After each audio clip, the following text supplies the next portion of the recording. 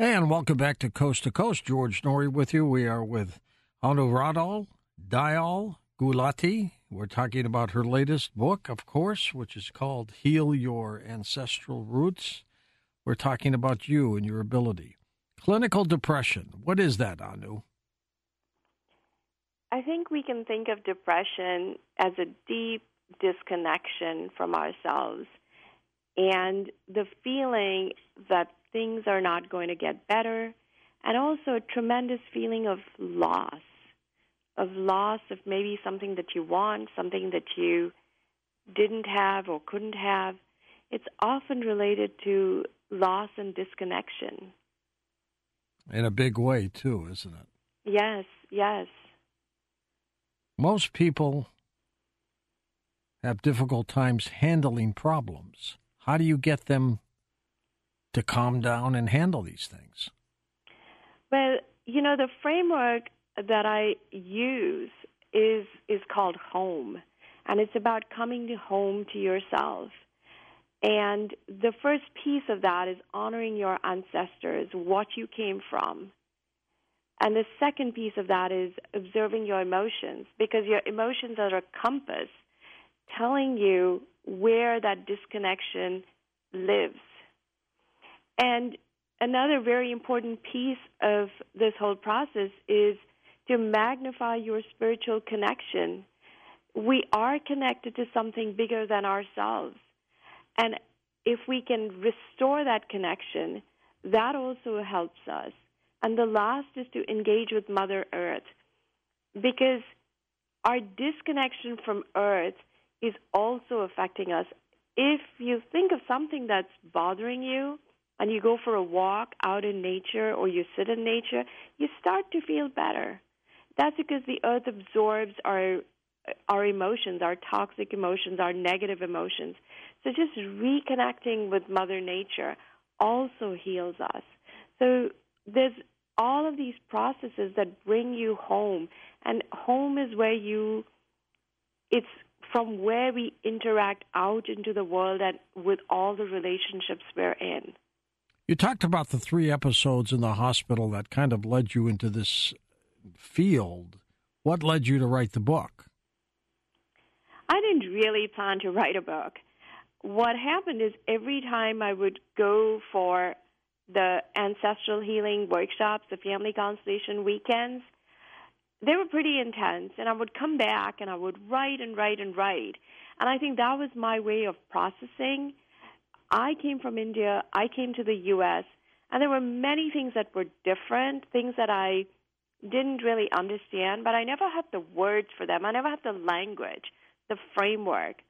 But after going for 2 years of family constellation theory training, I started to be able to put in words what I was trying to understand all those years.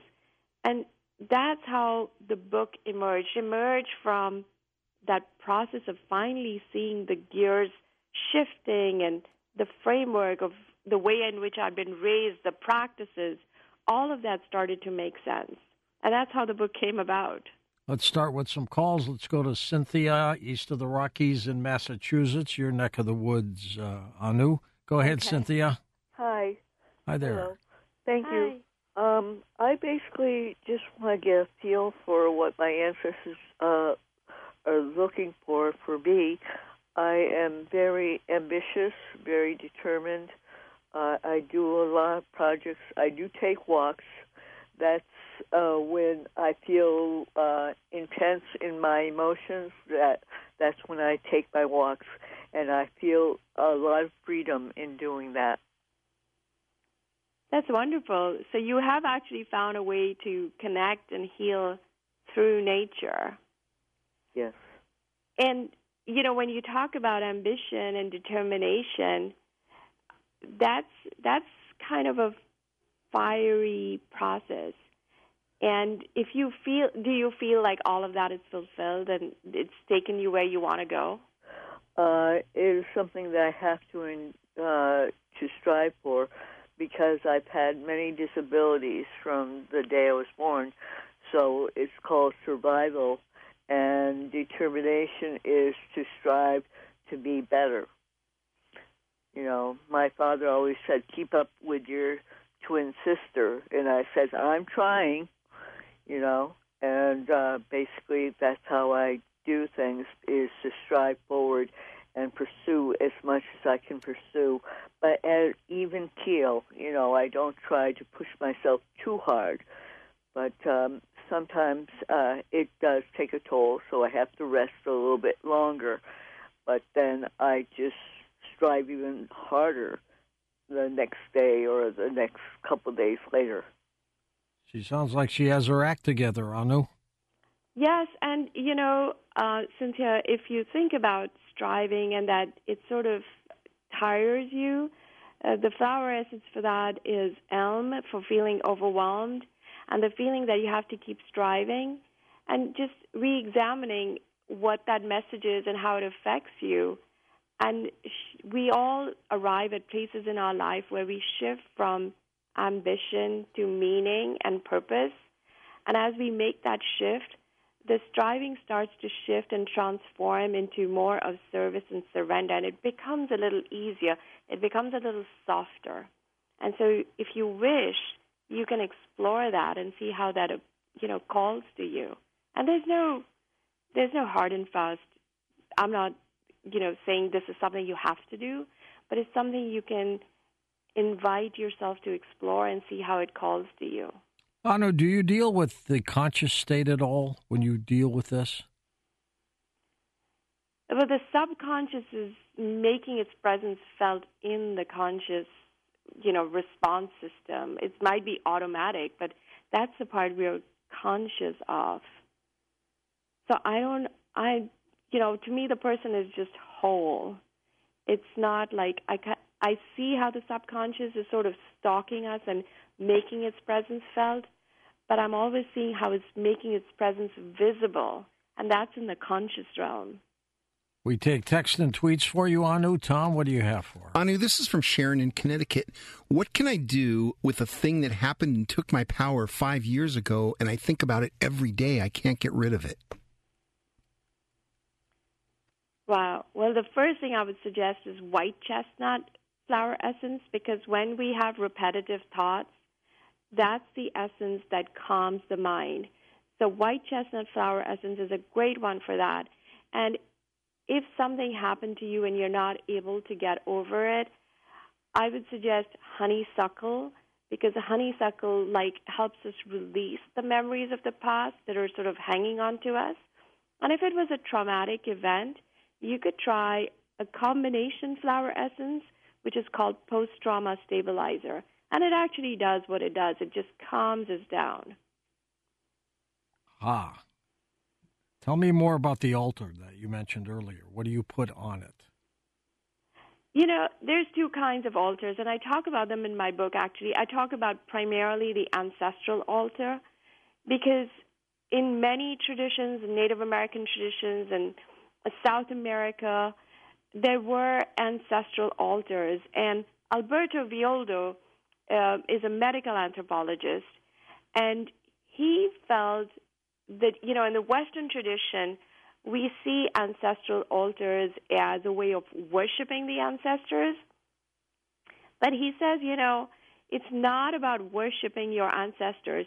The altar is another way of anchoring the energy of the ancestors. And he said in the South America tradition, they had a saying was like, it's better to know where your ancestors are than to have them running amok and ruining your life. So the ancestral altar is not worshiping. It's not worshiping our ancestors. We're not praying to them. We're praying for them, for the evolution of their souls. And that's one way of allowing their energies not to hang around us anymore. It lifts that energy. However you choose to do it, you may put photographs. You may just get something from nature and express, you know, this is like, I'm just honoring you. I understand your life might have been really challenging, but hope you're at peace somewhere. Anu, what do you think of prayer? I think prayer is really key, George. Prayer is what connects us to something invisible, something bigger than us, and we can pray and ask for support. And there's so many studies that show that prayer helps. So I think prayer is something powerful you can do for yourself. If you worry about someone, you can pray for them. It's just immensely powerful and healing. It's one of the things that gives us the capacity to handle life's challenges. Do you have a daily ritual or practices? I do, and, daily prayers and contemplation are part of my daily practice. I find like it keeps me centered and grounded, and it allows me to be on an even keel. Most of the time. I also lose it like everybody else. But most of the time, it's expanded my capacity to deal with challenge. That's what I say it does. Why are our ancestors so important in this key thing? Our ancestors, we are the part of our ancestors that lives on. If you think about it, there are 252 mothers and fathers in 7 generations that needed to have lived for you to be here today. So if we are the part of them that lives on, we are the part that can make amends. So if there's something unresolved in the lineage, we take on pieces of what is unresolved and try to heal it. And when we heal not just ourselves, but we heal those who came before us. And don't forget, our actions on this earth plane affect 7 generations to come. So when we take action to heal ourselves, we heal 7 generations to come. And that's why this work becomes important. Let's go to Brendan in Austin, Texas. Welcome to the show. Hi, Brendan.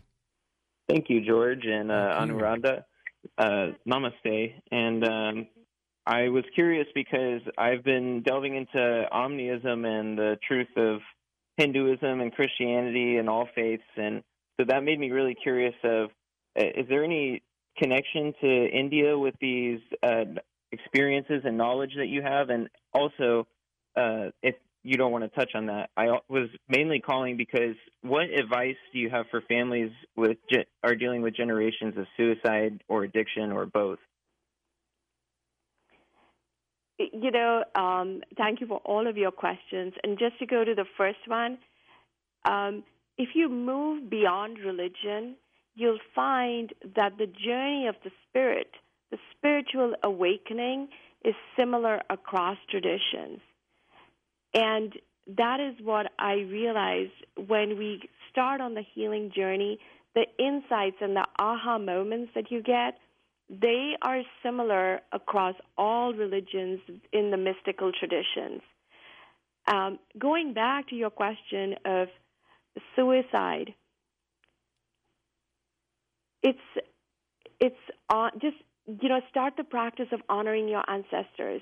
Just start that practice and see how that provides comfort and soothing, because that is a key part of healing. All of the suicide is like an unresolved energy, and if I was to go back and ask you to explore if this is a pattern, like what were the emotions or events that led up to this? What was the interaction with the mother, father? Those are the things that start to play out, and I would really urge you to explore those areas if you can and see the pattern across generations. Because, Brendan, one of the things that happens when there's trauma in a family, families shut down in the expression of love. It's not that love goes away, it's the expression of that love that goes away. And then this creates this feeling of like, I'm not good enough, I'm not wanted, I can't cope. So go back to exploring that. Does that make sense? The pain of a suicide victim must be intense. It is really intense. What they go through, thinking about it, and going through with it, or even attempting it. Yes. Yes, and it's, since these are the chapters that have happened before you, I think just making an ancestral altar and praying for all of those who have gone will start to shift the pain you're carrying, the sadness that you're carrying.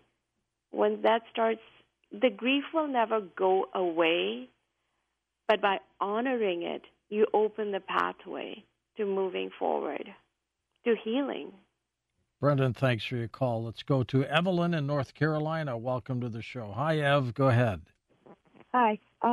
About my husband and I retired last year, and after 40-some years of working, and we had a wonderful year, but he announced to me 5 weeks ago that none of this is enough. He wants to go to Turkey to work with the earthquake victims, which I think is wonderful. It's noble. But in the meantime, in addition to that, he said he does not love me anymore, and he'd like to have more relationships with other women and see what else is out there for him. How do I heal that? I feel like there's just something in my past that has... How long were you married, Ev? 37 years. 37 years. Any kids? 2 kids, 2 adult kids. Everybody's very angry.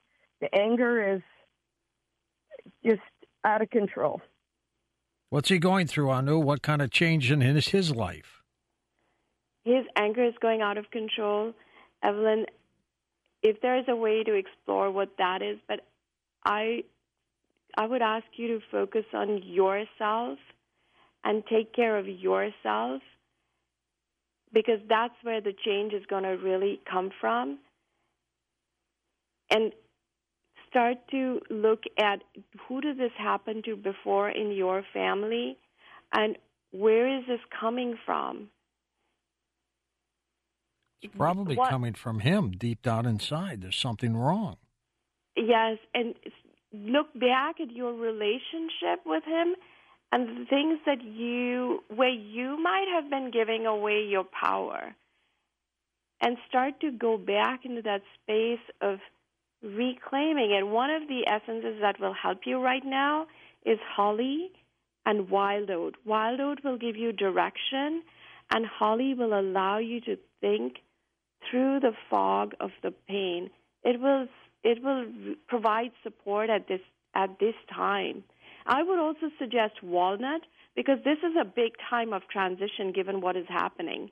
So take these 3 essences and start to notice the inner guidance that is coming to you about what you need to do going forward, because that's what you need to tap into. What is the path for you? How are you going to deal with this situation? Because you're the one closest on the ground to it, and tapping into your internal guidance will give you the strength to face it and decide what you need to do. Anu, where do people get your book? The book is available wherever books are sold, at Barnes & Noble, Amazon.com, and my publisher, Inner Traditions. And your websites we have linked up at coasttocoastam.com. Thank you. HealYourAncestralRoots.com. People can make appointments with you if they want through your website? Yes, they can. Yes, they can. All right, we're going to come back in just a moment on Coast to Coast AM and take final phone calls on Coast to Coast AM. And welcome back to Coast. George Norrie with you. Anu is with us. Anu, there's an old song called Don't Worry, Be Happy. How important is happiness in the scheme of things here? I think if we can be happy, it keeps us healthy. It allows us to shift. I want to just say, George, ancestral healing is releasing the feeling that you're a victim of what came before you. And that's easier said than done. Sure. But just releasing that feeling of being a victim gives you the power to live your life, because you are then responsible for whatever you want to accomplish. It's coming out of you. You know, there's an African proverb that says, when you cut your chains, you free yourself. When you cut your roots, you die. And I think this is the tightrope that we have to walk. We honor those who came before us. and the trauma they faced and how it impacted them and how it flows down to us, whether we like it or we don't like it. But those chapters were already over before we were born. Back to the phones we go. Let's go to Cheryl in Washburn, Missouri. Welcome to the program. Cheryl, how's the weather out your way? Hey, it's pretty good. It's pretty good. It's going to be 80 tomorrow, and it's pretty warm. It was Great. a lot of rain, so it's cool beans. And hey, George. Hi there. Hi. And I'm wondering, how does birth order affect the regard for a child and how much that influence is going to have on a child's life? How does this affect the child, Anu? I'm sorry, could you repeat the question? I couldn't quite hear it. Hi, Cheryl. Hey, the birth order of a child, like the firstborn, secondborn, third, fourth, fifthborn, how does that affect a child in regards to birth order? Birth order. How does the birth order of a child affect any of this? That's a great question, Cheryl. And actually, older children tend to be the ones who take on certain pieces of unresolved issues when it comes to perhaps the loss of a parent. If a parent leaves or a parent dies, it's the eldest that takes on certain responsibilities, and that then affects all of their relationships. And they try to step into this vacuum, but it's so much bigger than what they actually are equipped to hold. And that then plays out in all of their dynamics. Now, if the oldest in the birth order doesn't take on that responsibility, then someone else in the birth order will take that on, because there will be this vacuum that then causes some other child to take it on. But birth order is important, isn't it? It's very important. It's very important because birth order, there's a sort of implicit expectation in the birth order when you're born in that. You take on the expectations of that birth order. Text and tweets. Tom, what do you have for Anu? Anu, Carrie in Savannah, Georgia would like to know if there's a simple way to change a not-so-great pattern in your life, such as eating, smoking, or habits like that. That's always a hard one to change because it's a response to stress. Habits are tough to change, too. And habits are tough to change, and those are responses to stress. And it's looking at where the stress is coming from. One of the ones that you can use to change them is white chestnut and cherry plum. Those are essences that support changes in habits. But a deeper process would be to reconnect with yourself. And I think one of the cheapest and most effective ways to do this is through journaling, just simply journaling. And I would even recommend journaling to a higher power, like to your future self or to the universe or somebody who you feel like supports you, even, depending on your faith, it could be somewhere there. But journaling is a way of allowing the emotions that are percolating inside of us and never get a chance to express themselves, when they go out on paper, it shifts the energy. Emotion, we could think of it as energy in motion. It needs a place to go. First-time caller Eric in Katy, Texas. Welcome to the show. Hey, Eric. Go ahead, sir. Hey, good morning. How are you doing today, George? Great, Eric. Thank you. Yeah, I was earlier. I was getting off. I just got off work and I jumped in the car and I heard Miss Anir talking about flower essences and essential oils and stuff. Yeah, I have my family. We have pretty much stopped taking like over the counter, even prescription pharmaceuticals, because of the effectiveness of the essential oils. Tell us more about these oils, Anu. Well, Anu? Yeah, sorry. So, Eric, you said you stopped taking the essential. You're taking essential oils and they work. I mean, that's awesome. That's great. They work a lot on the topical level. and they work at the limbic brain where they also create calm. I think flower essences are just different because if there are emotions, they tend to target them. They're more nuanced. But if essential oils are working for you, that's awesome. That's great. How do you know what works for what issue? So it depends on what the issue is and what the emotion is. Depending on the emotion, the flower essence will work for that. I think essential oils just work more broadly because they're working more at, just calming the brain, reducing the stress.